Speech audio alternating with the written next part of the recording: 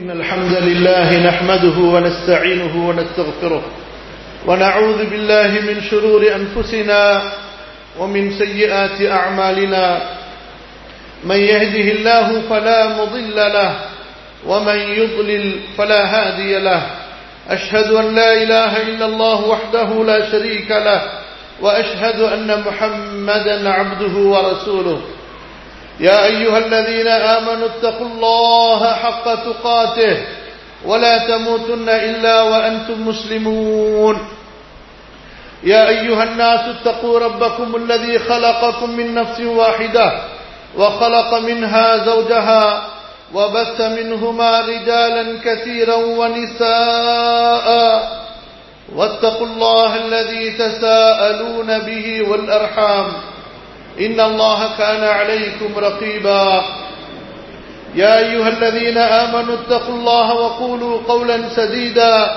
يصلح لكم أعمالكم ويغفر لكم ذنوبكم ومن يطع الله ورسوله فقد فاز فوزا عظيما وبعد فإن أحسن الكلام كلام الله وخير الهدي هدي محمد صلى الله عليه وسلم وشر الأمور محدثاتها وكل محدثة بدعة وكل بدعة ضلالة وكل ضلالة في النار. கண்ணியத்திற்குரிய அல்லாஹ்வின் அடியார்களே, அன்பிற்குரிய சகோதரர்களே, பாசத்திற்குரிய தாய்மார்களே, சகோதரிகளே, அல்ஹம்துலில்லாஹ், அல்லாஹுவை போற்றி புகழ்ந்தவனாக அல்லாஹுடைய தூதர் மீதும் அந்த தூதரின் குடும்பத்தார் மீதும் அந்த தூதரின் தோழர்கள் மீதும் ஸலவாத்தும் ஸலாமும் கூறியவனாக இந்த ரமதான் மாதத்தில் மார்க்க நிகழ்ச்சி ஒன்றில் உங்களை எல்லாம் வரவேற்றவனாகவும் உங்களுக்கும் எனக்கும் அல்லாஹ்விடத்திலே அவனுடைய மன்னிப்பையும் அருட்கொடைகளையும் அருளையும் வேண்டியவனாக இந்த உரையை ஆரம்பம் செய்கிறேன். அல்லாஹ் சுப்ஹானஹு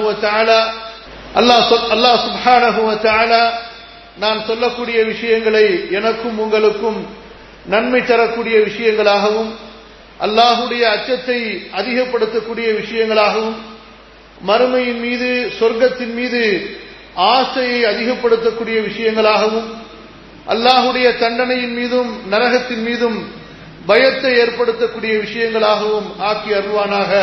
ஆமீன் ஆமீன் யா ரப்பல் ஆலமீன். அன்பானவர்களே, நம்முடைய இன்றைய தலைப்பு நிரந்தர நன்மைகள்.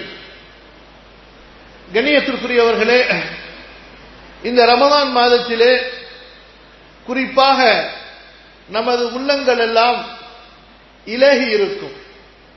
ஒரு பண்பட்ட உள்ளங்களாக அல்ஹம்துலில்லாஹ் இந்த ரமதான் மாதத்திலே நமது உள்ளங்கள் இருக்கும். காரணம், அல்லாஹுடைய குர்ஆன் இறக்கப்பட்ட மாதம். மற்ற மாதங்களை விட ஓரளவுக்கு நம்மால் முடிந்த அளவுக்கு வணக்க வழிபாடுகளோடு நாம் நம்மை ஈடுபடுத்திக் கொண்டிருக்கின்ற மாதம். ஆகவேதான் இந்த மாதத்திலே வணக்க வழிபாடுகளோடு சில அறிவுரைகளையும் சில நினைவூட்டல்களையும் நாம் சேர்த்துக் கொள்ளும் போது மேலும் நம்முடைய மார்க்க பற்று அதிகரிப்பதற்கும் அல்லாஹுடைய அன்பும் அச்சமும் அதிகரிப்பதற்கும் மறுமையின் மீது நமது தேட்டம் அதிகரிப்பதற்கும் ஒரு காரணமாக அமையும் என்ற அடிப்படையிலே இது போன்ற மார்க்க நிகழ்ச்சிகள் ஆங்காங்கே ஏற்பாடு செய்யப்படுகின்றன. ஏதோ மார்க்க நிகழ்ச்சிகள் ரமதான் மாதத்தை ஒரு திருவிழாவாக கொண்டாடுவதற்காக அல்ல. மார்க்க நிகழ்ச்சிகள் இந்த ரமதானை ரமதானாக ஆக்குவதற்காக ஏற்பாடு செய்யப்படுகின்றன. ரமதானை கொண்டாடுவதற்காக அல்ல. யாரும் அவ்வாறு தவறாக நினைத்துவிட வேண்டாம். ஏதோ ரமதான் மாதத்திலே இப்படி கூட்டம் போடுவார்கள், அப்படி ஒரு கூட்டம் என்று நினைத்து விட வேண்டாம். ஒவ்வொருவரும் நான் இங்கே வந்திருப்பது சில நல்ல விஷயங்களை கேட்டு என்னுடைய ஈமானை அதிகரித்துக் கொள்வதற்காக, சில நல்ல விஷயங்களை செவிமடுத்து என்னுடைய தக்வாவை அதிகப்படுத்துவதற்காக, மறுமையின் மீது எனது கவனத்தை திருப்புவதற்காக என்ற நல்ல எண்ணத்தோடு நல்ல உணர்வோடு சகோதரர்களே சகோதரிகளே நாம் அமர்வோமே ஆனால் கண்டிப்பாக இன்ஷா அல்லாஹ் சொல்லப்படுகின்ற விஷயங்களில் சில விஷயங்கள் நமது உள்ளத்தை தொடும், நமது நமது வாழ்க்கையிலே நல்ல மாற்றங்களை ஏற்படுத்தும். அல்லாஹு தஆலா அதற்கு துணை செய்வானாக. கண்ணியத்திற்குரியவர்களே, பொதுவாக இந்த உலக வாழ்க்கையிலே வாழுகின்ற நாம் எல்லோருக்கும் இது ஒரு பொதுவான விஷயம்தான். சில நேரங்களிலே நம்முடைய கவனங்கள் மறுமையை விட்டு இந்த உலகத்தின் பக்கம் திரும்பலாம். இந்த உலகத்தில் காலையிலிருந்து மாலை வரை வியாபாரம், தொழில், குடும்பம் இப்படியாக இருக்கின்ற நமக்கு நம்முடைய ஈமானிலே ஒரு விதமான துரு, ஒரு விதமான அழுக்கு ஏற்படலாம். அந்த அழுக்கை நீக்குவதற்காக, அந்த துருவை போக்குவதற்காகத்தான் அல்லாஹு தஆலா அறிவுரையை வைத்திருக்கிறார், நினைவூட்டலை வைத்திருக்கிறார். இன்று துன்யாவிலே நம்முடைய பார்வை, நம்முடைய ஆசை, நம்முடைய கவனங்கள் உலக செல்வத்தின் மீது எந்த அளவு இருக்கிறதோ, கவனமாக கேளுங்கள், நம்முடைய பார்வை, நம்முடைய ஆசை, நம்முடைய தேட்டம் உலக வஸ்துக்களின் மீது எந்த அளவு கவனமாக இருக்கிறதோ, எந்த அளவு நம்முடைய ஈடுபாடு இருக்கிறதோ, அதே அளவு மறுமைக்குண்டான அமல்களில் இருக்கிறதா, மறுமைக்கான தயாரிப்பில் இருக்கிறதா என்ற ஒரு சுய பரிசோதனை தான் இந்த தலைப்பின் சுருக்கம். அன்பானவர்களே, இன்று நாம் இந்த துன்யாவை நிரந்தரமாக எண்ணி இருக்கிறோம். நம்மில் அதிகமானவர்கள் துன்யாவை நிரந்தரமாக எண்ணி இருக்கிறோம். துன்யா அழியக்கூடியது என்று தெரிந்திருந்தும், இதுதான் விசித்திரம். துன்யா அழியக்கூடியது, துன்யாவை விட்டு நான் செல்லக்கூடியவன், எனக்கு மரணம் இருக்கிறது, எனக்கு இந்த உலகம் நிரந்தரமாக இருக்காது, நான் இந்த உலகத்திலிருந்து பிரிவேன் என்பதை ஈமானாக நம்பிக்கை கொண்டிருந்தும், அன்பானவர்களே, இந்த துன்யாவைத்தான் நிரந்தரமாக நாம் கருதி இருக்கிறோம். நம்முடைய அமல்கள் அதற்கு சாட்சிகளாக இருக்கின்றன. மறுமையின் மீது நமக்கு நம்பிக்கை இருந்தாலும் அதுதான் நிரந்தரமான வாழ்க்கை, உண்மையான வாழ்க்கை. وَإِنَّ الدَّارَ الْآخِرَةَ لَهِيَ الْحَيَوَانُ அல்லாஹ் சொல்கிறான், மறுமைதான் வாழ்க்கை, மறுமைதான் நிரந்தரம் என்பதை அல் குர்ஆனில் இருந்து நாம் படித்திருந்தாலும் உலகம் உங்களை ஏமாற்ற வேண்டாம். فَلَا تَغُرَّنَّكُمُ الْحَيَاةُ الدُّنْيَا உலக வாழ்க்கை உங்களை மயக்க வேண்டாம். وَلَا يَغُرَّنَّكُمْ بِاللَّهِ الْغَرُورُ ஏமாற்றக்கூடிய, மயக்கக்கூடிய மாயக்கார ஷைத்தான் உங்களை மயக்கிவிட வேண்டாம். இந்த உலக வாழ்க்கையின் இன்பம் அற்பமானது என்றெல்லாம் நாம் படித்திருந்தும் கூட மர்மையை பற்றிய நமது அந்த நம்பிக்கை உள்ளத்தில் இருந்தும் கூட அது ஒரு பலவீனமான நம்பிக்கையாக இருக்கிறது.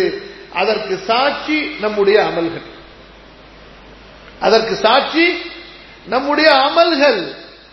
கல்பின் ஓரத்திலே நம்பிக்கை ஒட்டி கொண்டிருக்கிறது, கல்பெல்லாம் நம்பிக்கை நிறைந்து இல்லை. நாவினால் சொல்லுகின்ற அந்த சில வார்த்தைகள் கல்பின் ஓரத்திலே ஒட்டி கொண்டிருக்கின்ற காரணத்தினால்தான் நம்முடைய அமல்கள் பலவீனமாக இருக்கின்றன. அன்பானவர்களே, ஒரு மனிதனுக்கு நிரந்தரமான சொத்து என்னவென்றால், ஒரு மனிதனுக்கு, ஒரு முஸ்லிமுக்கு, ஒரு மூமினுக்கு அவன் தன்னுடைய நிரந்தர சொத்தாக, தன்னுடைய நிரந்தர சொத்தாக எந்த சொத்தை கொண்டு அவனுக்கு இம்மையிலும் நன்மை, மறுமையிலும் நன்மை, எந்த சொத்தை கொண்டு ஆகிரத்திலே சொர்க்கத்தை வாங்க முடியுமோ அந்த நிரந்தர சொத்தாக ஒரு முஃமின் அமல்களைத்தான் பார்ப்பான், அமல்களைத்தான் பார்க்க வேண்டும். எதை பார்க்க வேண்டும்? அமல்கள். அமல்கள் என்றால் என்ன? அல்லாஹ்வுக்கும் அல்லாஹ்வுடைய தூதருக்கும் கீழ்ப்படிவது, அல்லாஹுவை வணங்குவது, அல்லாஹ்வின் கட்டளைகளை செய்து அல்லாஹுவை வணங்குவது.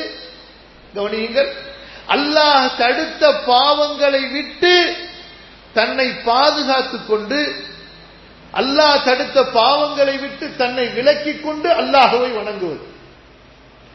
தொழுகை மட்டும் வணக்கம் அல்ல,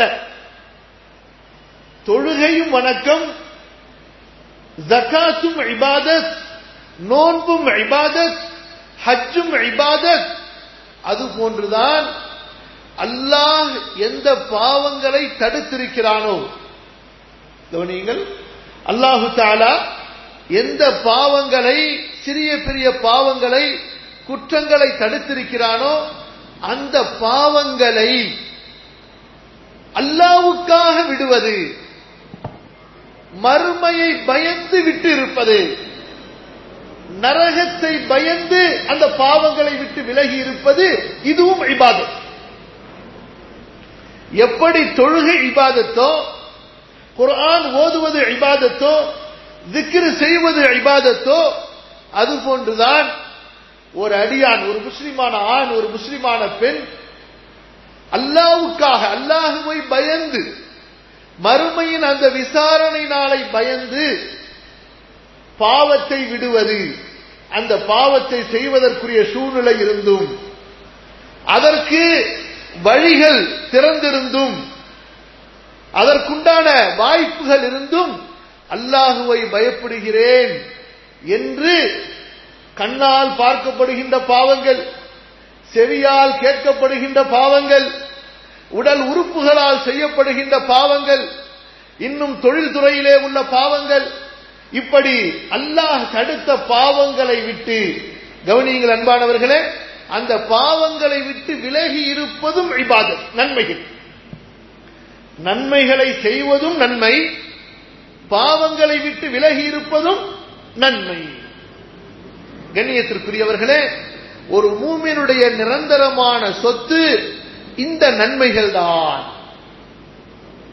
ஒரு மூமினுடைய நிரந்தரமான சொத்து இந்த துன்யாவிலே அவன் சம்பாதிக்கக்கூடிய செல்வம் அல்ல, அவனுடைய மனைவி அல்ல, அவனுடைய பிள்ளைகள், பெற்றோர் அல்ல, அவனுடைய மாட மாளிகைகள், அவனுடைய ஆட்சி அதிகாரங்கள் அல்ல. ஒரு மூமினுடைய நிரந்தரமான சொத்து அவன் இந்த உலகத்திலிருந்து மறுமைக்காக எதை அனுப்பிவிட்டானோ அதுதான் அவனுடைய நிரந்தரமான சொத்து. அல்லாஹ்வுடைய தூதர் ஸல்லல்லாஹு அலைஹி வஸல்லம் சொன்னார்கள், ஆதமுடைய மகன் சொல்கிறான், மாலி மாலி மாலி, எனது செல்வம், எனது துன்யா, எனது சொத்து, எனது சொத்து என்று சொல்கிறான். ஆனால் அவன் சாப்பிட்டதை தவிர, அவன் உடுத்தி அனுபவித்ததை தவிர இந்த துன்யாவில் அவனுக்கு எதுவும் இல்லை.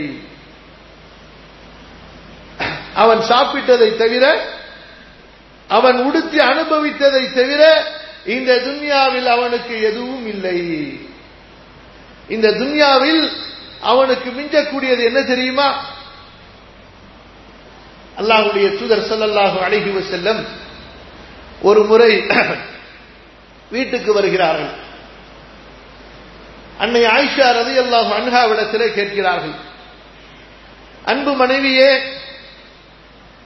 நமது வீட்டிலே ஒரு ஆடு அறுக்கப்பட்டது, அந்த ஆட்டுடைய மாமிசங்கள் என்ன இருக்கின்றன, கொண்டு வாருங்கள் என்பதாக. அப்போது ரசூலுல்லாஹ் ஸல்லல்லாஹு அலைஹி வஸல்லமுடைய அந்த பாசத்திற்குரிய மனைவி, நம்முடைய பாசத்திற்கு மதிப்பிற்கு உரிய நமது தாய் ஆயிஷா ரலியல்லாஹு அன்ஹா சொல்லுகிறார்கள், அல்லாஹ்வுடைய தூதரே, எல்லாம் தீர்ந்து விட்டது, எல்லாம் கொடுக்கப்பட்டு விட்டது, அண்டை வீட்டார்களுக்கு, ஏழைகளுக்கு, சில துண்டுகள் தான் மிஞ்சி இருக்கின்றன என்று சொன்னார்கள். நமது வீடாக இருந்தால் எப்படி இருக்கும் என்று நினைத்து பாருங்கள். நம்முடைய குடும்பமாக இருந்தால் எப்படி இருக்கும் என்று நீங்கள் நினைத்து பாருங்கள். இதுதான் கண்ணியத்திற்குரியவர்களே, மறுமையை நிரந்தரம் என்று நம்பியவர்களுக்கும் நன்மைகள் தான் நிரந்தர நமக்கு நன்மைகள், வழிபாடுகள், அல்லாஹ்வுக்காக செய்யப்படக்கூடிய இபாதத்துகள் தான் நிரந்தரமான செல்வங்கள் என்றும் நம்பிக்கை கொண்ட அந்த நபிக்கும் நபியின் தோழர்களுக்கும் நமக்கும் இடையில் உண்டான வித்தியாசம் என்ன? அவர்கள் மறுமையை நிரந்தரம் என்று நம்பியதால் இந்த உலகத்தில் அவர்கள் அனுபவித்தது குறைவு, அவர்கள் கொடுத்தது அதிகம். அவர்களுக்கும் நமக்கும் இடையில் உள்ள வித்தியாசம் என்ன? அவர்கள் அல்லாஹ்வுக்காக கொடுத்தது அதிகம், அவர்கள் அனுபவித்தது குறைவு. ஆகிரத்துக்காக அவர்கள் அனுப்பியது அதிகம், இந்த துன்யாவிலிருந்து அவர்கள் தங்களுக்காக அனுபவித்ததை விட. ஏன்? அவர்கள் மறுமையை நிரந்தரமாக நம்பினார்கள். இந்த இபாதத்துகள் தான், தான தர்மங்கள், தொழுகை, நோன்பு, ஜகாத், ஹஜ், இந்த வழிபாடுகள் தான் நிரந்தரம், இதுதான் உண்மையான சொத்து என்று இந்த நன்மைகளை நிரந்தரமாக அவர்கள் எண்ணி இருந்ததால் அவர்கள் இப்படி இருந்தார்கள், வாழ்ந்தார்கள். நாம் இந்த துன்யாவிலிருந்து நாம் அனுபவித்தது அதிகமா அல்லது மறுமைக்காக அனுப்பியிருப்பது அதிகமா? கொஞ்சம் சுய பரிசோதனை செய்து பாருங்கள். நாம் தர்மம் கொடுத்தது அதிகமா, நமக்காக சேர்த்து வைத்திருப்பது அதிகமா, நமக்காக நாம் செலவழிப்பது அதிகமா? அல்லாஹ் ரப்புல் ஆலமீன் ஒரு அளவு கொடுத்தான், குறைந்தபட்ச அளவு ஜக்காத். 100ல் 2.5% நீ கண்டிப்பாக கொடுத்தே ஆக வேண்டும். 100ல் 2.5% நீ கண்டிப்பாக கொடுத்தாக வேண்டும். உன்னுடைய உள்ளத்திலிருந்து கருமித்தனம் வெளியேறவில்லை என்றாலும் இந்த அளவாவது கண்டிப்பாக நீ கொடுத்தே ஆக வேண்டும். இது அல்லாஹ்வின் புறத்திலிருந்து கட்டாயமாக்கப்பட்ட கடமை. இந்த 2.5% செய்வதற்கே இன்று பல ஆயிரம் குழப்பங்கள் சமுதாயத்துக்கு மத்தியிலே. வருஷம் கொடுக்க வேண்டுமா? வாழ்க்கையில் ஒரு தடவை கொடுத்தால் போதாதா? இதற்கு இருக்கிறதா, அதற்கு இல்லையா என்பதாக எப்படி மனிதனுடைய கஞ்சத்தன புத்தி மனிதனை தீமைக்கு தூண்டுகிறது பாருங்கள். இது ஒரு பக்கம். அன்பானவர்களே, சஹாபாக்களை பொறுத்தவரை அவர்களது வாழ்க்கையிலே பார்க்க போனால் 2.5% தங்களுக்கு வைத்துக் கொண்டு மிச்சம் 98.5% அல்லாஹ்விற்கு அவர்கள் கொடுத்ததை போன்று அவர்களுடைய வாழ்க்கையிலிருந்து அந்த தர்மத்தை, அந்த ஈகை தன்மையை பார்க்கிறோம். நமக்கு எப்படி அந்த 2.5% கொடுப்பதே ஒரு பெரிய மலையை தூக்குவதை போன்று சிலர் நினைக்கின்ற ஒரு நிலை இன்றைய நமது மக்களுடைய நிலை. இப்படித்தான் தர்மத்தை எடுத்துக்கொண்டாலும் சரி, அதுபோன்று நேரத்தை எடுத்துக் கொள்ளுங்கள். தர்மம் மட்டுமல்ல, நேரம். இந்த வாழ்க்கையை அல்லாஹு தஆலா எதற்காக படைத்தான் என்று கேட்டால் எல்லாரும் ஒரே வார்த்தையில பதில் சொல்லுவோம். நாங்க சின்ன பிள்ளையா இருந்ததிலிருந்து இதுவரைக்கும் எங்க ஆலிம் சாஹ் பயான்ல சொல்லியிருக்கிறாரு, மனிதர்கள் மனு வர்க்கத்தையும் ஜின் வர்க்கத்தையும் சொல்லுங்க. அடுத்தது, என்னை வணங்குவதற்காகவே தவிர நான் அவர்களை படைக்கவில்லை. இதை நம்ம கேட்டுக்கொண்டே இருக்கிறோம். ஆனால் 24 மணி நேரத்தில் அன்பானவர்களே, அல்லாஹ்வுடைய இபாதத்துக்காக நாம் செலவழிக்கக்கூடிய நேரம் எவ்வளவு? தூங்குகின்ற நேரத்தை விட இபாதத்துக்கு குறைவாக நேரத்தை செலவழிக்கிறோமா இல்லையா? சரி விடுங்க, சாப்பிடுவதற்கு செலவழிக்கப்படக்கூடிய நேரத்தை விட இபாதத்துக்கு குறைவாக செலவழிக்கிறோமா இல்லையா? நம்மில் சில பேர் 3 வேளை உணவுக்காக 3 மணி நேரங்கள் செலவு செய்பவர்கள் இருக்கிறார்கள் இல்லையா? 3 வேளை உணவுகளுக்காக காலை, மாலை, காலை, மதியம், இரவு, இந்த 3 வேளையில் ஒவ்வொரு வேளை உணவுக்காகவும் 1 மணி நேரம் செலவு செய்தால் 3 மணி நேரம் 5 நேர தொழுகைக்கு செலவழிக்கப்படக்கூடிய நேரத்தை எடுத்து பாருங்கள். பிறகு நஃபிலான இபாதத்தை பற்றி, குர்ஆன் ஓதுவதை பற்றி, திக்ரை பற்றி என்ன சொல்லுவது? அப்படி பார்த்தால் செல்வத்திலும் நமது நிலைமை இப்படி, நேரத்திலும் நமது நிலை இப்படி. சரி, இந்த துன்யாவில் இருக்கின்ற நேரத்தில் குறைந்தபட்சம் இந்த துன்யாவுடைய வேலையை செய்து கொண்டிருக்கிறோம், வியாபாரத்தை செய்யறோம், தொழில்துறையை செய்யறோம். குறைந்தபட்சம் நாவினாலாவது கல்பின் மூலமாக, நாவினாலும் கல்பின் மூலமாகவது அல்லாஹுவை நினைவு கூறக்கூடிய, அல்லாஹுவின் பக்கம் திரும்பியவர்களாக, அல்லாஹுவை நினைப்பவர்களாக இருக்கிறோமா? நேரத்தை ஒதுக்கி சுன்னத்தான ஃபர்லான தொழுகைகளுக்காக நேரம் கொடுக்க முடியவில்லை, குர்ஆன் ஓதுவதற்கு உட்கார முடியவில்லை, தர்மத்தை பற்றி சொல்ல வேண்டிய அவசியமே இல்லை. கர்மித்தனம், கஞ்சத்தனம், பருந்து கோழி குஞ்சை பிடித்திருப்பது போன்று ஒன்று துன்யா நம்மை கவிக்கொண்டிருக்கிறது. அதுவே நம்மை விட நினைத்தாலும் நான் உன்னை விடமாட்டேன் என்று நாம் அதை பிடித்துக் கொண்டிருக்கிறோம். சரி, இந்த நாவ் இதன் மூலமாகவாவது அல்லாஹுவை நினைக்கிறோமா? கல்விலாவது அல்லாஹுடைய நினைவு இருக்கிறது என்றால் இந்த நாவு எப்போது பேசினாலும் சரி துன்யாவை பற்றி தான். நீங்க என்ன வாங்குனீங்க, நீங்க எந்த ஊருக்கு போயிருக்கிறீங்க, நீங்க என்ன சாப்பிட்டீங்க, மத்தியானம் என்ன சாப்பிடுவீங்க, என்ன டிரெஸ் வாங்குவீங்க, இந்த மாதிரி இந்த துன்யாவை பற்றிய தன்னை பற்றி பிறரிடத்தில் பேசினாலும் சரி, பிறரை பற்றி கேட்டாலும் சரி, இந்த நாவு துன்யாவை மையமாக வைத்தே பேசுகிறது. இல்லையா? சொல்லுங்கள் பார்க்கலாம். உள்ளம் சொல்ல வேண்டிய அவசியமே இல்லை. எதை நீங்கள் அதிகமாக பார்க்கிறீர்களோ, எதை நீங்கள் அதிகமாக பேசுகிறீர்களோ, எதை நீங்கள் அதிகமாக கேட்கிறீர்களோ, எதை நீங்கள் உங்களது சிந்தனையில் அதிகமாக சிந்திக்கின்றீர்களோ அதுதான் உள்ளத்தில் இருக்கும். உள்ளத்தில் என்ன இருக்கு என்று ஒரு சோதனை செய்வதாக இருந்தால், இப்ப ஒரு கேசட்ல ஒரு சீடில என்ன இருக்குன்னு தெரிஞ்சுக்கிறதுக்கு என்னங்க செய்யணும்? என்ன செய்யணும்? தாஜுதீன் கேட்டா கரெக்டா சொல்லிடுவார். ஒரு கேசட்ல ஒரு சீடில என்ன இருக்குன்னு தெரிஞ்சுக்கிறதுக்கு என்ன செய்யணும்? அதுக்குன்னு ஒரு மிஷின் இருக்கு, அதுக்குள்ளார போட்டு பார்த்தா தெரிஞ்சு போயிடும். இவர் வச்சிருக்கிற சீடில, இவர் வச்சிருக்கிற கேசட்ல குர்ஆன் இருக்கா, அல்லாஹ்வுடைய ரஹ்மானுடைய சப்தம் இருக்கிறதா அல்லது ஷைத்தானுடைய சப்தம் இருக்கிறதா என்று தெரிந்து போயிடும். அந்த மாதிரி அன்பானவர்களே, நான் ஒன்றை சொல்கிறேன், அல்லாஹ் என்னையும் திருத்துவானாக, உங்களையும் திருத்துவானாக. நமது கல்விலே என்ன இருக்கிறது என்று நாம் ஒவ்வொருவரும் நம்மை சோதிப்பதாக இருந்தால், அல்லாஹ் அக்பர்னு தக்பீர் கட்ட உடனே என்ன ஞாபகம் வருதுன்னு பாருங்க. ருக்குவுக்கு போன உடனே என்ன ஞாபகம் வருதுன்னு பாருங்க. சுஜூதுல இருக்கும் போது என்ன ஞாபகம் வருகிறது என்று பாருங்கள், முடிவு செய்து கொள்ளுங்கள். அதுதான் கல்புல இருக்கு.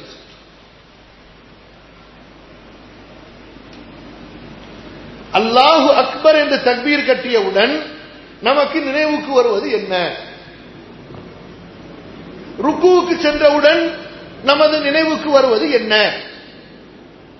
சஜிதா செய்யும் போது நமக்கு நினைவுக்கு வருவது என்ன? முடிவு செய்து கொள்ள வேண்டியதுதான்.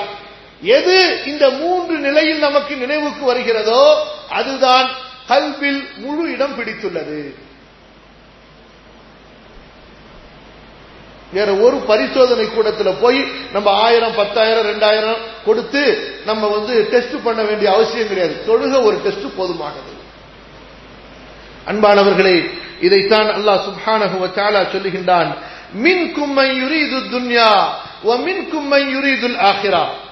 சூரா ஆல் இம்ரானுடைய 152வது வசனம். உங்களில் சிலர் தங்களை மூமின்கள் என்று சொல்லுகிறார்கள், ஆனால் அவர்கள் மறுமையை, அந்த நிரந்தர நன்மைகளை நாடமாட்டார்கள், துன்யாவைத்தான் நாடிக்கொண்டிருப்பார்கள். மின்கும் மன் யுரீது துன்யா, அல்லாஹ் சொல்கிறான், வமின்கும் மன் யுரீதுல் ஆখিরা. மூமின்களில் நம்மை பார்த்து சொல்கிறான். வமின்கும், உங்களில், யாரை பார்த்து? தொழக்கூடிய நம்மை பார்த்து, நோன்பு நோக்கக்கூடிய நம்மை பார்த்து அல்லாஹ் சொல்கிறான், வமின்கும், உங்களில் மேலும் சிலர் இருக்கிறார்கள், மன் யுரீதுல் ஆখিরা, அவர்கள் ஆகிரத்தை நாடக்கூடியவர்கள். அன்பானவர்களே, யாருக்கு ஆகிரத்தின் மீது உண்மையான நம்பிக்கை இருக்குமோ அவர்களுக்குத்தான் நன்மைகளின் மீது ஆசை இருக்கும். கவனியுங்கள், யாருக்கு ஆகிரத்தின் மீது, மறுமையின் மீது, மரணத்திற்கு பிறகுள்ள வாழ்க்கையின் மீது நம்பிக்கை கூடிக்கொண்டே போகுமோ, தனது மரணத்தை அடுத்த அடுத்த நொடியிலே எதிர்பார்த்துக் கொண்டிருப்பாரோ அவரால் தான் நன்மைகளில் முந்த முடியும். சஹாபாக்களுக்கு நன்மைகள் இலகுவாக இருந்தன, பாவங்கள் சிரமமாக இருந்தன. கவனமா கேட்கிறீங்களா? சஹாபாக்களுக்கு நன்மைகள் லேசாக இருந்தன, அவர்களுக்கு பாவங்கள் மிகச் சிரமமாக இருந்தது. இன்று நாம் மிக சிரமமாக அதாவது பார்க்கக்கூடிய அமல்கள் அவர்களுக்கு மிக லேசாக இருந்தது.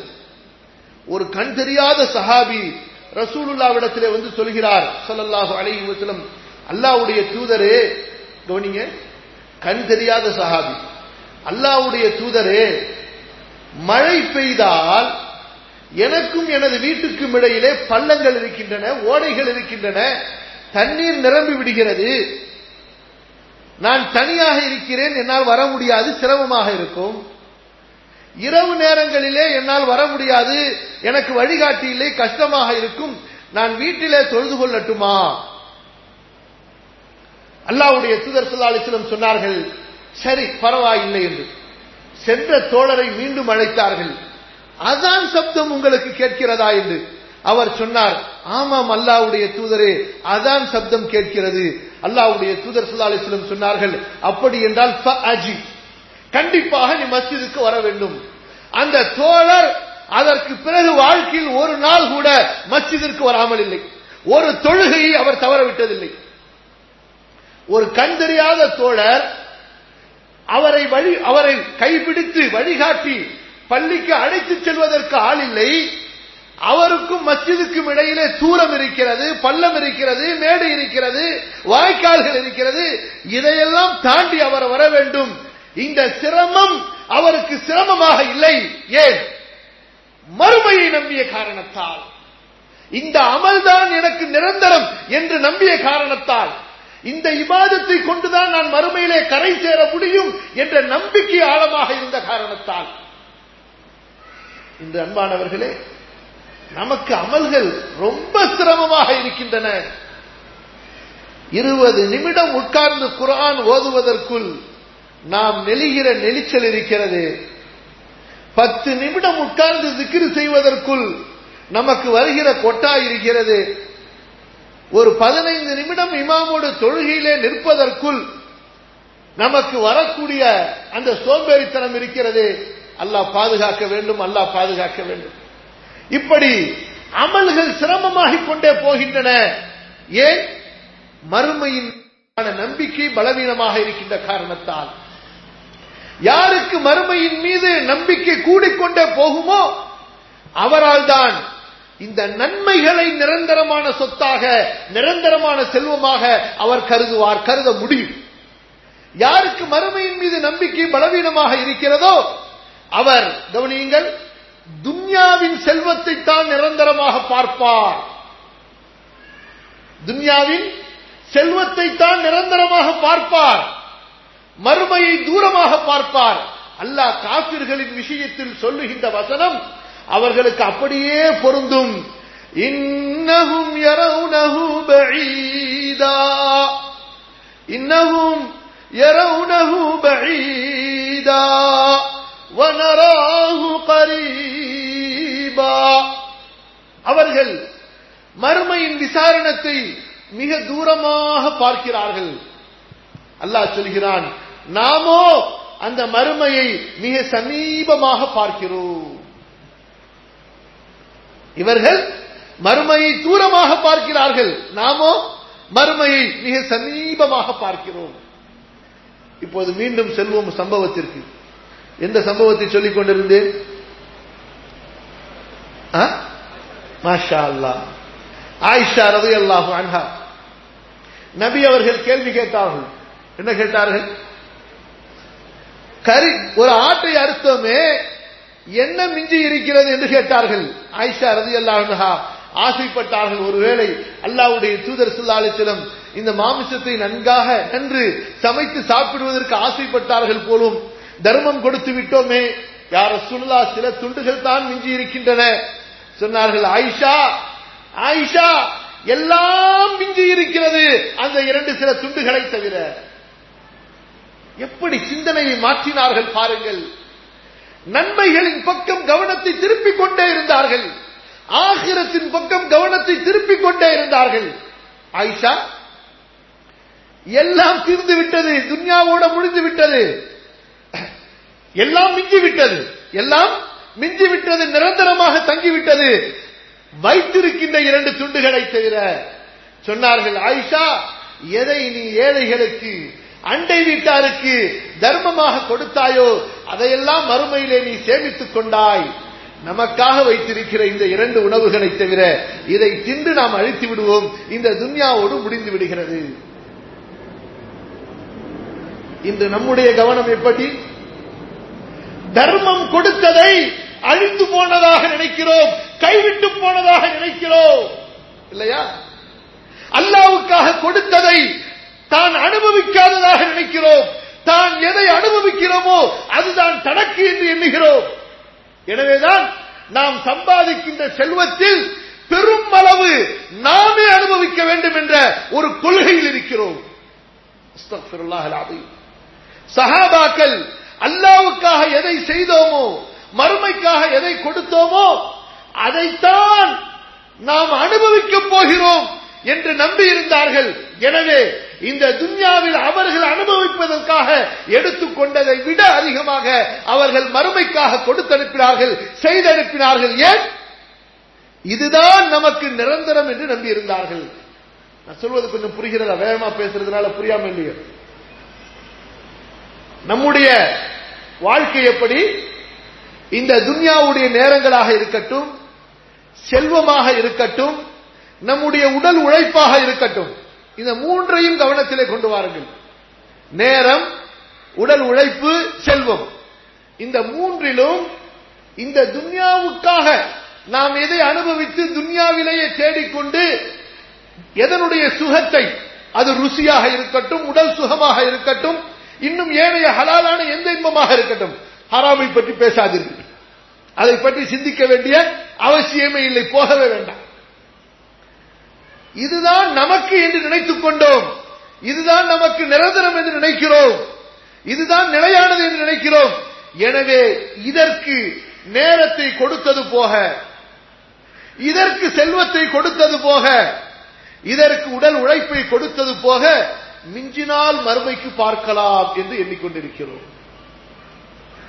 அவர்கள் மரணத்திற்கு பிறகுள்ள வாழ்க்கையிலே நான் அங்கு அனுப்பக்கூடிய அமல்கள், தொழுகை, நோன்பு, ஜக்காத், ஹஜ், தான தர்மங்கள், உறவுகளை சேர்ப்பது, மார்க்க இல்மை படிப்பது, மார்க்கத்தை பரப்புவது, அல்லாஹ்வை திக்ர் செய்வது, ஏழை எளியவர்களுக்கு, யதீம்களுக்கு, அனாதைகளுக்கு, கைம்பெண்களுக்கு உதவுவது, பொது சேவைகள் செய்வது, அல்லாஹ்வுடைய திருப்தியை நாடி அல்லாஹ்வுடைய அடியார்களுக்கு நன்மையை செய்வது என்று இந்த நன்மையின் வட்டத்தை மிக விசாலமாக ஆக்கிக் கொண்டு ஒவ்வொரு நன்மைகளாக தேடி தேடி சென்று, எப்படி நன்மைகள் தன்னை தேடி வரும் என்று அல்ல, நன்மைகளை தேடி தேடி சென்று சிறிய நன்மையாக இருந்தாலும் சரி, பெரிய நன்மையாக இருந்தாலும் சரி, எந்த ஒரு அமலையும் விட்டுவிடாமல் தேடி தேடி தேடி சென்று, இந்த வார்த்தையை நீங்கள் மனதிலே பதிய வைத்துக் கொள்ளுங்கள், சொல்கிறேன் இதனுடைய விளக்கத்தை உங்களுக்கு.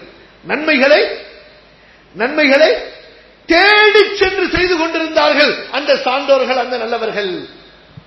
ஏன்? மறுமை நிரந்தரம், அந்த மறுமையில் இந்த நன்மைகள் தான் நமக்கு நிரந்தரம் என்று நம்பிய காரணத்தால். அல்லாஹ்வுடைய தூதர் ஸல்லல்லாஹு அலைஹி வஸல்லம் உடைய தோழர்ல ஒரு பெரிய தோழரை சொல்லுங்க. அவருக்கு மேல நபி தோழர்கள்ல ஒரு பெரிய தோழர் கிடையாது. யாருங்க சொல்லலாம்? யாருங்க? அல்லாஹு அக்பர். அல்லாஹ் அவர்களை பொருந்தி கொள்வானாக. அவர்களை பொருந்தி கொண்டவர்களாக நம்மையும் ஆக்குவானாக. இன்று அவர்கள் மீது கூட அதிர்ச்சி கொள்ளக்கூடிய ஒரு கூட்டம் இருக்கிறது. அல்லாஹ் பாதுகாக்க வேண்டும். ரசூல் ஸல்லல்லாஹு அலைஹி வஸல்லம் ஒரு நாள் காலையிலே சுபுஹ் தொழுகைக்கு பிறகு சில கேள்விகள் கேட்கிறார்கள். கேள்வி கேட்பவர் யார்? யார் கேட்கிறாங்க? ரசூலுல்லாஹி ஸல்லல்லாஹு அலைஹி. ரசூலுல்லாஹ் கேள்வி கேட்கும்போது யாராவது பொய் சொல்லிட முடியுமா? ஏன்? வஹி இறங்கிடும். யார் ரசூலுல்லாஹ் இவர் பொய் பேசுறாரு என்பதாக. என்ன கேள்வி கேட்கிறார்கள்? ஐயுக்கும் அஸ்பஹ ஸாயிமா, இன்றைய தினத்தில் யார் நோன்பு வைத்திருக்கிறார் எல்லாம் அமைதியா இருந்தாங்க. திரும்ப ரசூலுல்லாஹ் கேக்குறாங்க ஸல்லல்லாஹு அலைஹி வஸல்லம், வேற வழி இல்ல, சொல்லிதான் ஆகணும். யார் எழுந்திருக்கிறார்கள்?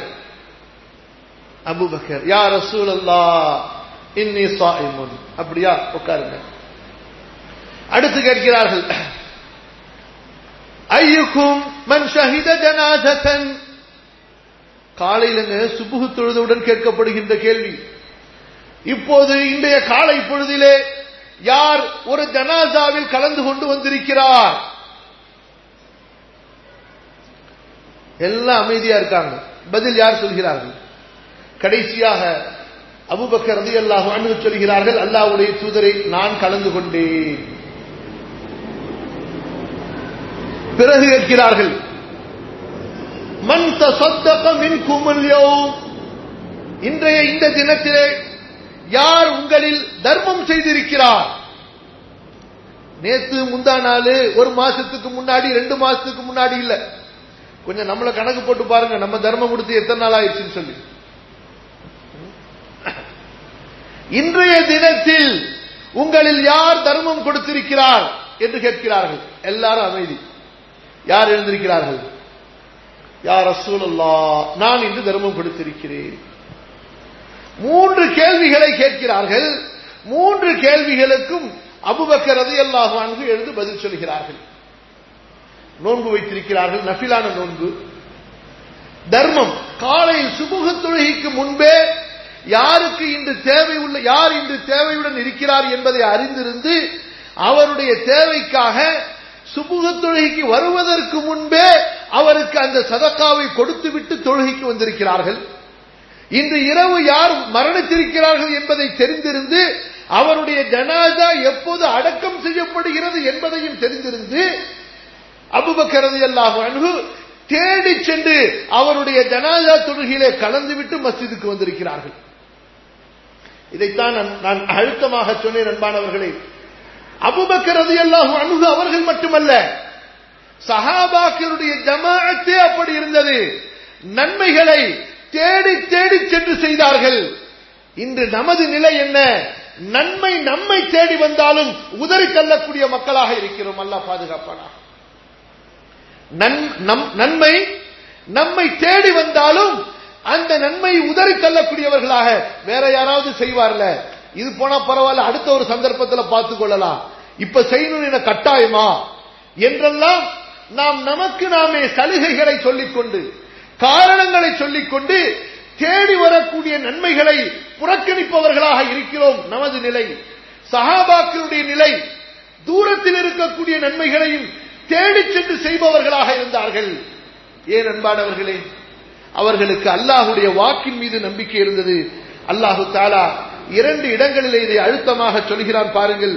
சூரத்துல் கஹ்ஃபுடைய 46வது வசனத்திலும் சூரா மரியமுடைய 76வது வசனத்திலும் ஒரே வாசகத்தை அல்லாஹ் திரும்ப திரும்ப சொல்கிறான்.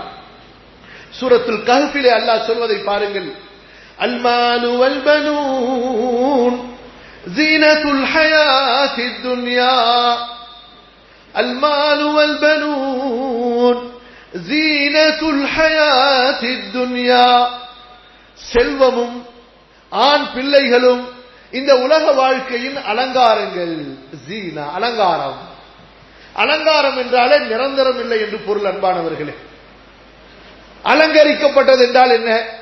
இயற்கை அமைப்பு ஒன்றாக இருக்கும், அதை கொஞ்சம் பார்ப்பதற்கு கவர்ச்சியாக இருப்பதற்காக செய்யப்படக்கூடிய வெளிரங்கமான டெக்கரேஷன் தான் அழகு என்று, அலங்காரம் என்று சொல்லப்படும். சில பேர் கருப்பா இருப்பாங்க, கருப்பா இருக்கிறது ஒன்றும் குறையே கிடையாது.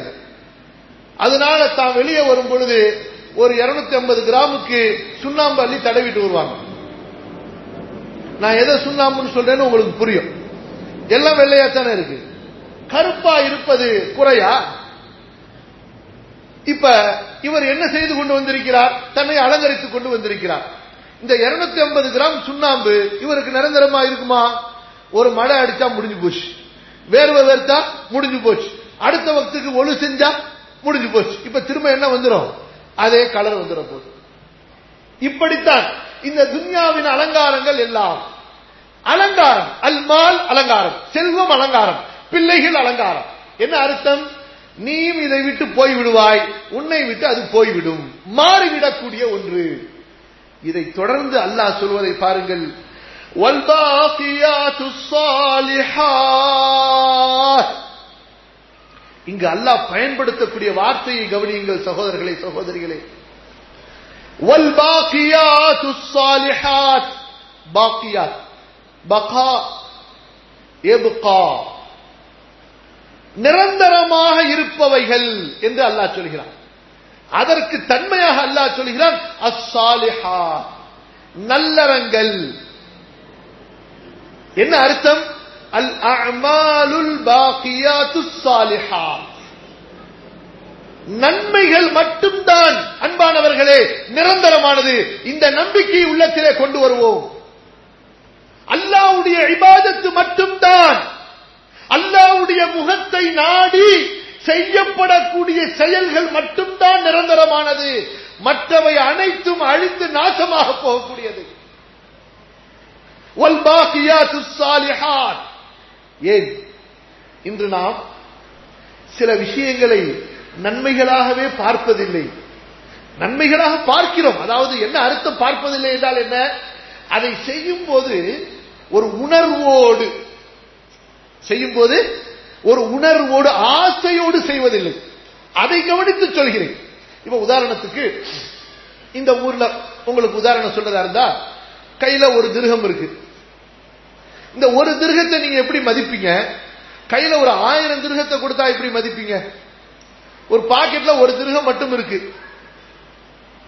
வெளியில போறீங்க, எப்படி போவீங்க? ஒரு 1000 திர்ஹத்தை பாக்கெட்ல வச்சு அனுப்புனா எப்படி போவீங்க? ஒரு 10,000 திர்ஹத்தை பாக்கெட்ல வச்சு அனுப்புனா, 1,00,000 திர்ஹத்தை பாக்கெட்ல வச்சு அனுப்புனா எப்படி போவீங்க நீங்க? எவ்வளவு பாதுகாப்போட, உஷாரோட, எவ்வளவு மிடுக்கோட, அப்படின்னு ஒரு கித்தோட. இது குறைய குறைய புசுக்குன்னு பலூன்ல ஊசியை வச்சு குத்தி காத்த புடுங்கின மாதிரி. காசு இருந்தா ஒரு கத்து, ஒரு தைரியம் ஒரு மனசுல. காசு இல்லைன்னு சொன்ன ஏதோ 30 நாளா பட்டி கிடந்த மாதிரி. அன்பானவர்களே, நமது நிலை துன்யாவை பொறுத்தவரை ஏன் துன்யாதாரிகள் அல்லாஹ் பாதுகாக்க வேண்டும். இங்க பாருங்க,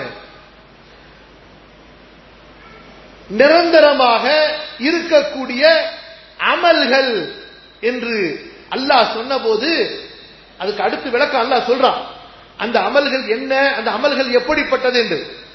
இப்ப ரசூலுல்லாஹி ஸல்லல்லாஹு அலைஹி வஸல்லம் இடத்துல கேக்குறாங்க, யார் ரசூலல்லாஹ், அல் பாக்கியாத்துஸ் ஸாலிஹாத், நிரந்தரமான நன்மைகள் என்று அல்லாஹ் சொல்கிறானே.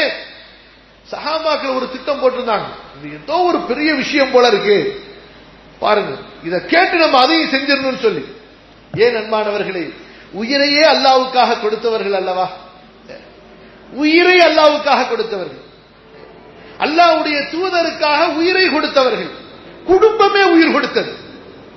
செல்வம், சொத்து, எல்லாம் அல்லாஹ் என்று வந்துவிட்டால், அல்லாஹ்வுடைய தூதர் என்று வந்துவிட்டால் எதையும் கருமித்தனம் செய்யாதவர்கள் தான் அந்த தோழர்கள்.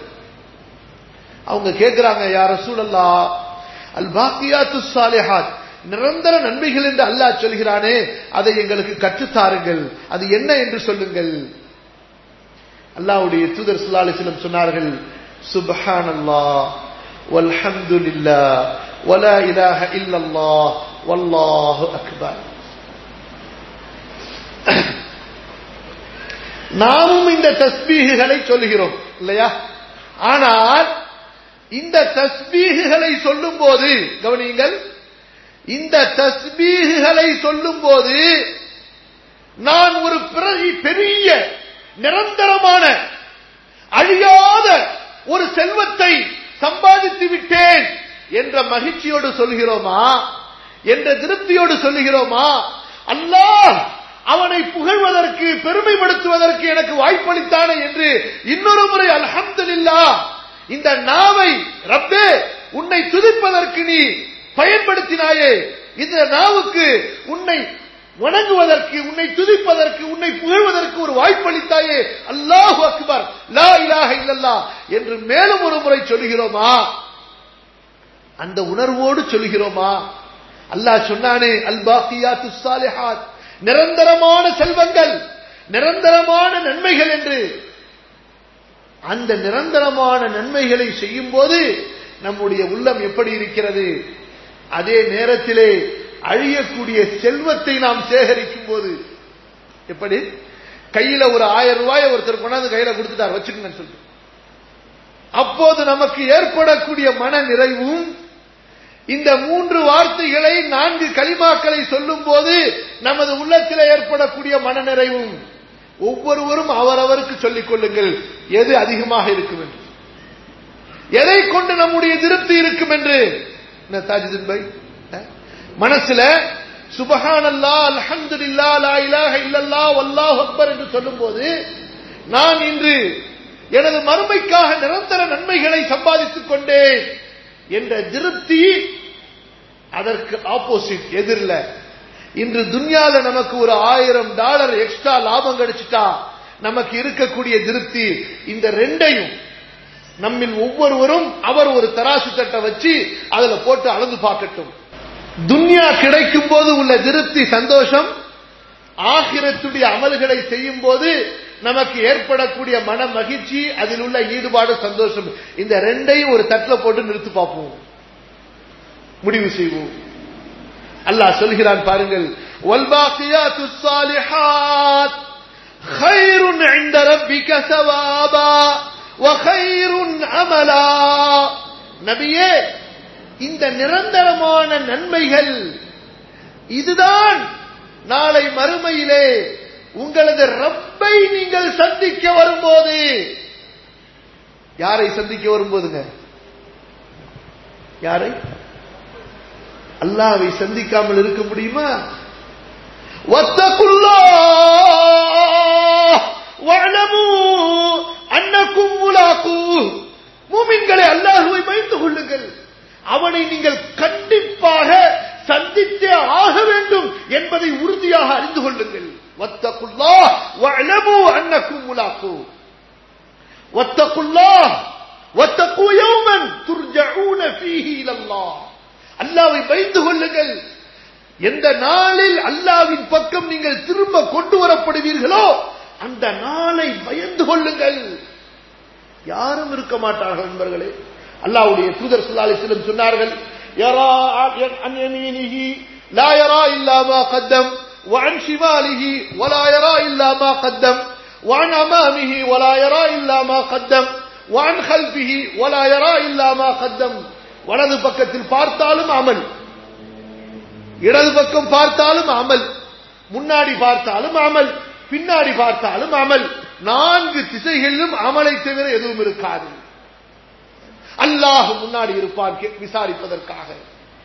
அல்லாஹ் சொல்கிறான், நபியே, உங்களது ரப்பை நீங்கள் சந்திக்கின்ற போது அவனிடத்திலே நீங்கள் சவாப் ரிவார்டு அடைவதற்கு, அவனிடத்திலே நீங்கள் வெகுமதி பெறுவதற்கு இந்த அமல்கள் தான் நிரந்தரமானது, நன்மை தரக்கூடியது. கைருன் வ கைருன் அமலா, நீங்கள் ஆசைப்படுவதற்கு சிறந்த ஒன்று இருக்கிறதா, அது இந்த நன்மைகள் தான். எந்த நன்மைகள்? நிரந்தரமாக இருக்கக்கூடிய நன்மைகள். இதை இந்த வசனத்தை அல்லாஹ் சுப்ஹானஹு வ தஆலா சூரா மரியமிலே சொல்லும் பொழுது, வல்பாகியாத்துஸ் ஸாலிஹாத் கைருன் இன்த ரப்பிக ஸவாபா வ கைரும் மரத்தா. நீங்கள் உங்களுக்கு ஒதுங்குவதற்கு, திரும்ப செல்வதற்கு ஒரு ஓய்வு இடம், நமக்கு ஒரு கெஸ்ட் ஹவுஸ் இருக்கணும்னு ஆசைப்படுறோமா இல்லையா? ஒரு பங்களா இருக்கணும்னு ஆசைப்படுறோமா இல்லையா? அல்லாஹ் சொல்கிறான், அப்படிப்பட்ட ஆசைக்கு உங்களுக்கு உகந்தது என்ன தெரியுமா? நிரந்தரமான நன்மைகள். இந்த நன்மைகள் தான் உங்களுக்கு நிரந்தரமானவை. கண்ணியத்திற்குரியவர்களே, காலையிலிருந்து மாலை வரை நம்முடைய தீன், நம்முடைய இபாத், நம்முடைய மார்க்கத்தின்படி நாம் நடந்தால் நமக்கு நன்மையே நன்மை. சகோதரர்களே, காலையில் எழுந்தவுடன் துஆ, தேவையை நிறைவேற்றுவதற்காக பைத்துல் கலாவுக்கு செல்லும் போது துஆ, வெளியே வரும்போது துஆ, ஒலு செய்ததற்கு பிறகு துஆ, மஸ்ஜிதில் வீட்டிற்கு வெளியே செல்லும் போது துஆ, மஸ்ஜிதிற்கு உள்ளே நுழையும் போது துஆ, மஸ்ஜிதிலிருந்து வெளியே வரும்போது துஆ, மஸ்ஜிதிற்குள் இபாதத்து, திரும்ப வீட்டுக்குள் வந்தால் துஆ, மனைவி மக்களை பார்க்கும் போது துஆ, ஆடைகளை விடுத்தும் போது துஆ, உணவுகளை சாப்பிடும் போது துஆ, சாப்பிட்டு முடித்ததற்கு பிறகு துஆ, கடை தெருவுக்கு சென்றால் துஆ, வியாபாரம் செய்யும் போது துவா, தூங்க சென்றால் துவா, தூங்கி எழுந்தால் துவா, ஏதாவது சோதனைகள் ஏற்பட்டால் துஆ, ஏதாவது நன்மைகள் ஏற்பட்டால் அப்பொழுதும் துஆ. இப்படி எல்லா நேரங்களிலும் நம்மை இபாதத்தோடு நமது மார்க்கம் வைத்திருக்கிறது. செல்வம் உள்ளவர்களுக்கு அவர்களுக்கு செல்வத்திலே, சோதனையில் உள்ளவர்களுக்கு அவர்களது சோதனையிலே, அறிஞர்களுக்கு அவர்களது இல்மிலே, மன்னர்களுக்கு அதிகாரம் உள்ளவர்களுக்கு அவர்களது அரசாட்சியிலே, அவர்களது அதிகாரத்திலே, இப்படி நன்மையின் இபாதத்தின் வகைகளை அல்லாஹ் ரப்புல் ஆலமீன் எண்ணற்ற வகையிலே நம்முடைய கற்பனைகளுக்கு அப்பாற்பட்டு அந்த நன்மைகளை விசாலமாக்கி வகை வகையாக ஆக்கி அல்லாஹ் ரப்புல் ஆலமீன், மூமினே என்னை நீ சந்திக்க வரும்போது இந்த நன்மைகளோடு வா, உன்னை இந்த நன்மைகளோடு நான் சந்திக்க விரும்புகிறேன், உன்னை இந்த நன்மைகளோடு நான் சந்திக்க விரும்புகிறேன், இந்த நன்மைகளை கொண்டுதான் நான் உன்னை கொண்டு திருப்தி அடையப் போகிறேன். அன்பானவர்களே, நம்முடைய அழகை கொண்டோ, நம்முடைய ஆட்சி அதிகாரத்தை கொண்டோ, நமது பெருமை புகழை கொண்டோ, நாம் படித்த பட்டத்தை படிப்பை கொண்டோ அல்லாஹுவை திருப்திப்படுத்த முடியாது. நம்மை படைத்த அல்லாஹுவை நாம் சந்தோஷப்படுத்துவதற்கு, நாம் திருப்திப்படுத்துவதற்கு ஒன்று இருக்கிறது என்றால் அது நன்மைகள் தான். அன்பானவர்களே, அல்லாஹ்வுடைய முகம் நாடி, அல்லாஹ்வுடைய முகம் நாடி ரசூலுல்லாஹ்வின் சுன்னத்தின்படி செய்யப்படுகின்ற அமல்கள் தான் நம்மை அல்லாஹ்வின் விருப்பத்திற்குரியவர்களாக மாற்றும், அல்லாஹ் திருப்தி கொண்டவர்களாக நம்மை மாற்றும், அல்லாஹ்வுடைய அன்பிற்கும் பாசத்திற்கும் அல்லாஹ்வின் நெருக்கத்திற்கும் தகுதி உள்ளவர்களாக நம்மை மாற்றும். وَمَا لِأَحَدٍ عِندَهُ مِنْ نِعْمَةٍ تُجْزَى إِلَّا ابْتِغَاءَ وَجْهِ رَبِّهِ الْأَعْلَى وَلَسَوْفَ يَرْضَى. அல்லாஹ்வுடைய முகம் நாடி செய்யப்படக்கூடிய அமல், யார் அப்படி அமல் செய்கிறார்களோ வலசௌஃப யர்தா, அவர்களை அல்லாஹு தஆலா பொருந்திக் கொள்வான். அன்பானவர்களே, சான்றோர்கள் சிலருடைய அந்த வழக்கத்தையும் அவர்களுடைய கூற்றையும் சொல்லி நிறைவு செய்ய ஆசைப்படுகின்றேன். அபூபக்கர் அவர்களாலும் உமர் அவர்களாலும் கண்ணியப்படுத்தப்பட்ட, யாரால்? அபூபக்கர் உமரால் கண்ணியப்படுத்தப்பட்ட ஒரு தாபிஈ. பிறகு அவரை பற்றி வேறு எதுவும் சொல்ல வேண்டியதில்லை. அபு முஸ்லிம் அல் ஹவுலானி. இவர் என்ன செய்வார்? வீட்டிலே தொழுவதற்காக ஒரு இடத்தை வைத்திருப்பார், நஃபில் தொழுகை தொழுவதற்காக. அந்த இடத்திலே ஒரு சாட்டையும் தொங்க விட்டிருப்பார். கவனிக்கிறீங்களா? எப்படி? வீட்டில் தொழுவதற்காக உள்ள இடத்துல, இன்றைக்கு நம்ம வீட்டில் டைனிங் ஹால் இருக்கும், மேக்கப் ரூம் இருக்கும், எல்லா ரூம் இருக்கும். இபாதத்துக்குன்னு ரூம் இருக்கான்னு சொன்னா அது எப்படி போட்டுக்க வேண்டித்தான்.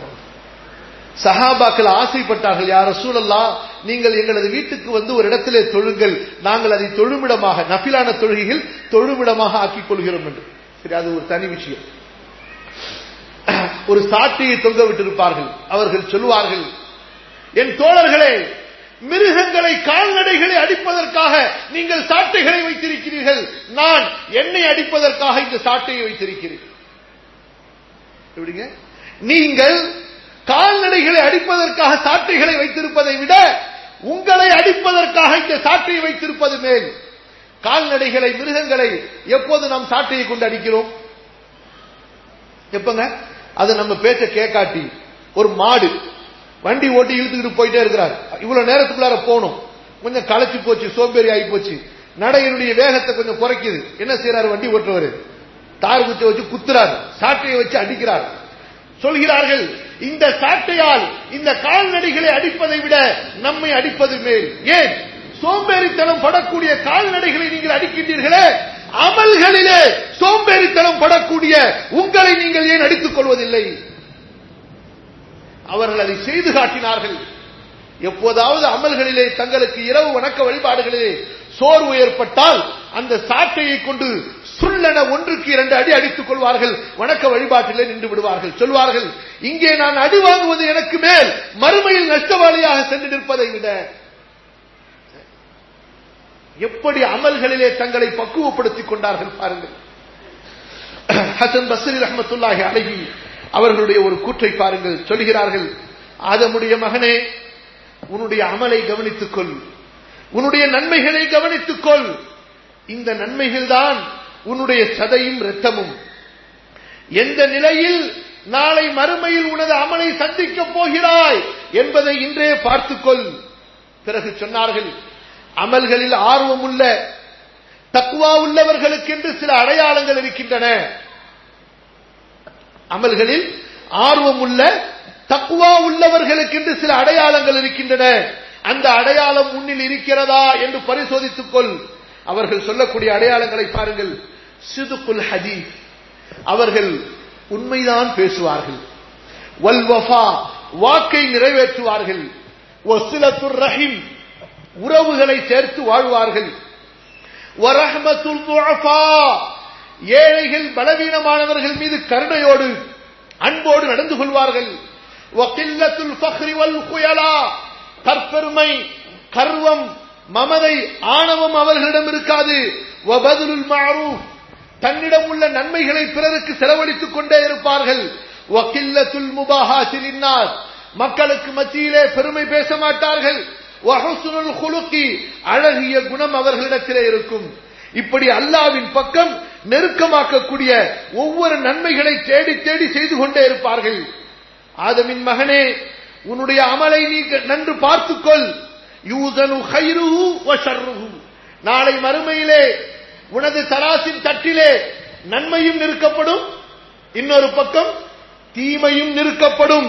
எனவே ஃபலா தஹ்கிரன்ன மினல் கைரி ஷைஆ, நன்மையில் எதையும் குறைவாக மதிப்பிட்டு விடாதே. எப்படி அபூபக்கர் ரலியல்லாஹு அன்ஹு அவர்கள் நன்மையில் ஆர்வம் உள்ளவர்களாக இருந்தார்களோ, தான் பெரிய ரசூலுல்லாஹ்வுடைய தோழர் என்ற நினைப்பு அவர்களை அமலிலே பின்தங்க வைத்ததா? ரசூலுல்லாஹ்வோடு நான் ஹிஜ்ரத் செய்தேன், நான் குகையிலே இருந்தேன், ரசூலுல்லாஹ்வோடு இவ்வளவு போர்களிலே கலந்து கொண்டேன் என்ற நினைப்பு சின்ன சின்ன அமல்களை தேடி சென்று செய்வதிலிருந்து அவர்களை தள்ளியதா? சொன்னார்கள், ஆதமின் மகனே, நீ மறுமையிலே நீ செய்த அந்த நல்ல அமலை, அது சின்ன அமலாக இருந்தாலும் சரி, அதை நீ சந்திக்கும் போது உனக்கு சந்தோஷமாக இருக்கும். வலா தஹ்கிரன்ன மின ஷர்ரி ஷைஆ, தீமையையும் அற்பமாக கேவலமாக லேசாக மதிப்பிட்டு விடாதே. ஏனென்றால் நாளை மறுமையிலே நீ அந்த தீமையை பார்க்கும் போது உனக்கு ரொம்ப சங்கடமாக இருக்கும். فلا تحقرن من الشر شيئا فإنك إذا رأيته ساءك مكانه, மறுமையிலே அந்த தீமையை நீ பார்க்கும் போது உனக்கு மிக சங்கடமாக இருக்கும். பிறகு சொன்னார்கள், ஃபரஹிமல்லாஹு இம்ரஅன், அல்லாஹ் ஒரு மூமினுக்கு கருணை காட்டட்டும். யார் அவர்? கஸப தய்யிபா, ஹலாலான முறையில் மட்டுமே சம்பாதிக்கின்றார். கவனமாக கேளுங்கள் அன்பானவர்களே, அல்லாஹ் ஒரு மூமினுக்கு கருணை காட்டட்டும். அவர் யார் சொல்லுங்க? ஹலாலாக மட்டுமே சம்பாதிக்கின்றார். வஅன்ஃபக கஸ்தா, தனக்காக செலவு செய்யும் போதும் தர்மம் கொடுக்கும் போதும் நடுநிலையோடு அவர் நடந்து கொள்கிறார். வகத்தம ஃபضலா, மிஞ்சியதையெல்லாம் மறுமைக்காக அவர் அனுப்பி கொண்டிருக்கிறார். லியௌமி ஃபக்ரிஹி வ ஃபாகதிஹி, மறுமையின் அந்த ஏழ்மையான நாளுக்காக, தேவை உள்ள நாளுக்காக இந்த துன்யாவின் செல்வங்களை அனுப்பி கொண்டிருக்கிறார். அத்தகைய மூமினுக்கு அல்லாஹ் கருணை காட்டுவானாக. ஹைஹாத ஹைஹாத், ஆஹா என்ன தூரம் ஆகிவிட்டது. தஹபத்தி துன்யா, இந்த துன்யா சென்று கொண்டிருக்கிறதே. வ பகியத்தில் அமால், நிரந்தரமாக இருக்கக்கூடியது அமல்கள் தான். மனிதர்களுடைய கழுத்துகளிலே இந்த அமல்கள் நிரந்தரமாக மாலையாக மாறியிருக்கும். அது நன்மையாக இருந்தாலும் சரி, தீமையாக இருந்தாலும் சரி. சொன்னார்கள், இன்னக்கும் தசுக்குன் அன்னாஸ், நீங்கள் மக்களை ஓட்டுகின்றீர்கள். வஸ்ஸாஅத்து தசுக்குக்கும், மறுமை உங்களை ஓட்டிக் கொண்டிருக்கிறது. கத் அஸ்ரஅ பிகியாரிக்கும், உங்களில் நல்லவர்கள் எல்லாம் சென்று கொண்டிருக்கிறார்கள். ஃபமா தன்ததிரூன அல் முஆயனா, மேலும் நீங்கள் என்ன எதிர்பார்த்துக் கொண்டிருக்கிறீர்கள்? மறுமையை கண்கூடாக பார்க்கின்ற அந்த நாளை நீங்கள் எதிர்பார்த்துக் கொண்டிருக்கிறீர்களா? ஃபஅக்கன்னஹு கத், அந்த மறுமை வந்துவிட்டதுதான். அந்த மறுமை வந்து விட்டதுதான். இன்னஹு லா கிதாப பஅத கிதாபிக்கும், உங்களது இந்த குர்ஆனுக்கு பிறகு இன்னொரு வேதம் இறங்கப் போவதில்லை. கவனியுங்கள், உங்களது இந்த குர்ஆனுக்கு பிறகு இன்னொரு குர்ஆன் இனி இறங்கப் போவதில்லை. வலா நபிய்ய பஅத நபியிக்கும், உங்களுடைய இந்த நபிக்கு பிறகு இன்னொரு நபி வரப்போவதில்லை. இப்ன ஆதம், ஆதமின் மகனே, பிதுன்யாக பிஆகிரதிக், உனது மறுமைக்காக, கவனியுங்கள், உனது மறுமைக்காக உனது துன்யாவை நீ விலை பேசிவிடு. வார்த்தையை கவனித்தீர்களா? அந்த நல்லோருடைய வார்த்தையை கவனியுங்கள். உன்னுடைய மறுமைக்காக உன்னுடைய துன்யாவை விற்பதற்கு தயாராகிவிடு. தர்பஹுமா, துன்யாவிலும் நீ லாபம் அடைவாய், மறுமையிலும் லாபம் அடைவாய். வலா தபி ஆகிரதக பிதுன்யா, உன்னுடைய துன்யாவுக்காக உன்னுடைய ஆகிரத்தை விற்று விடாதே. உன்னுடைய துன்யாவுக்காக உன்னுடைய ஆகிரத்தை விற்று விடாதே. ஃபதக்ஸருஹுமா ஜமீஆ, இரண்டிலும் நீ நஷ்டவாளியாக ஆகிவிடுவாய். கண்ணியத்திற்குரியவர்களே, நம்முடைய சிந்தனைகள் மாற வேண்டும். நம்முடைய சிந்தனைகள் மாற மாற நம்முடைய அமல்கள் மாறும். நம்முடைய எண்ணங்கள் மாற மாற நம்முடைய அமல்களிலே மாற்றங்கள் ஏற்படும். ஆகவேதான் இந்த குர்ஆன் இறக்கப்பட்ட ரமதானுடைய மாதத்திலே அல்லாஹு தஆலா நாம் அதிகமாக குர்ஆனை ஓத வேண்டும் என்று கட்டளையாக சொன்னானே, அல்லாஹ்வுடைய தூதரின் மூலமாக நமக்கு கட்டளையாக வலியுறுத்தினானே. ஏன்? அது அதனுடைய வசனங்களை மட்டும் இனிமையாக ஓதி இனிமையாக கேட்பதற்கு ரசிப்பதற்கு அல்ல, அதனுடைய வசனங்களை ஆழ்ந்து சிந்தித்து நமது வாழ்க்கையை மாற்றுவதற்காக. இன்று நாம் எப்படி இந்த ரமதானை மாற்றி இருக்கிறோம்? அல்ஹம்துலில்லாஹ், குர்ஆனை ஓதுகின்றோம், அதனுடைய வசனங்களை வார்த்தைகளை மட்டும் ஓதுகிறோம், அதனுடைய பொருள்களை அதனுடைய கருத்தாழங்களை சிந்திக்காமல் இல்லை. அன்பானவர்களே, இந்த குர்ஆன் இறக்கப்பட்டது வெறும் ஓதுவதற்கு மட்டுமல்ல, ஓதி ஓதி சிந்திப்பதற்காக. ஓதுவது சிந்தனையை தூண்டுவதற்காக. ஆகவே இந்த ரமதானுடைய மாதத்திலே அதிகம் அதிகம் குர்ஆனை சிந்தித்து நமக்கு நிரந்தரமான மறுமை வாழ்க்கைக்கு அல்லாஹ் சொல்லி இருக்கக்கூடிய நிரந்தரமான நன்மைகள் இந்த குர்ஆனிலே போதனையாக இருக்கின்றன, நமக்கு கல்வியாக இருக்கின்றன. அவற்றை அறிந்து நமது வாழ்க்கையிலே செயல்படுத்தி நம்மிலும் மாற்றத்தை கொண்டு வருவோம். நம்மை சுற்றியுள்ள நமது குடும்பத்தார், நம்முடைய சமூகத்தாரிலும் நல்ல மாற்றத்தை உண்டாக்குவோம். இன்று இந்த துன்யாவின் வாழ்க்கையிலே மோகம் கொண்டு ஹலாலை ஹராமோடு கலந்து, ஹராமை ஹலாலிலே கலந்து, இபாதத்துகளிலே மன இச்சைகளை கலந்து, மார்க்கத்திலே பிதஅத்துகளை கலந்து, அனாச்சாரங்களை கலந்து நாம் மிகப்பெரிய ஒரு நஷ்டவாளிகளாக இருக்கிறோமே. அல்லாஹ் பாதுகாக்க வேண்டும்.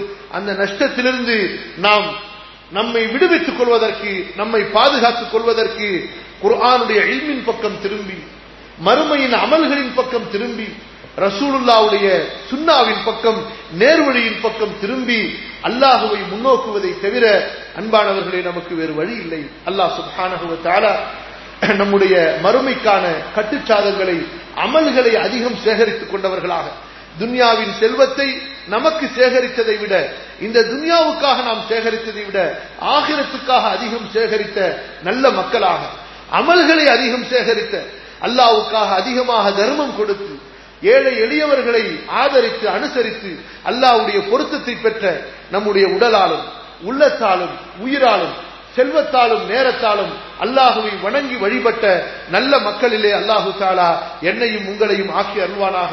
அஸ்தக்ஃபிருல்லாஹல் அஸீம் லீ வ லக்கும் ஃபஸ்தக்ஃபிரூஹு. வஸ்ஸலாமு அலைக்கும் வ ரஹ்மத்துல்லாஹி வ பரகாத்துஹு.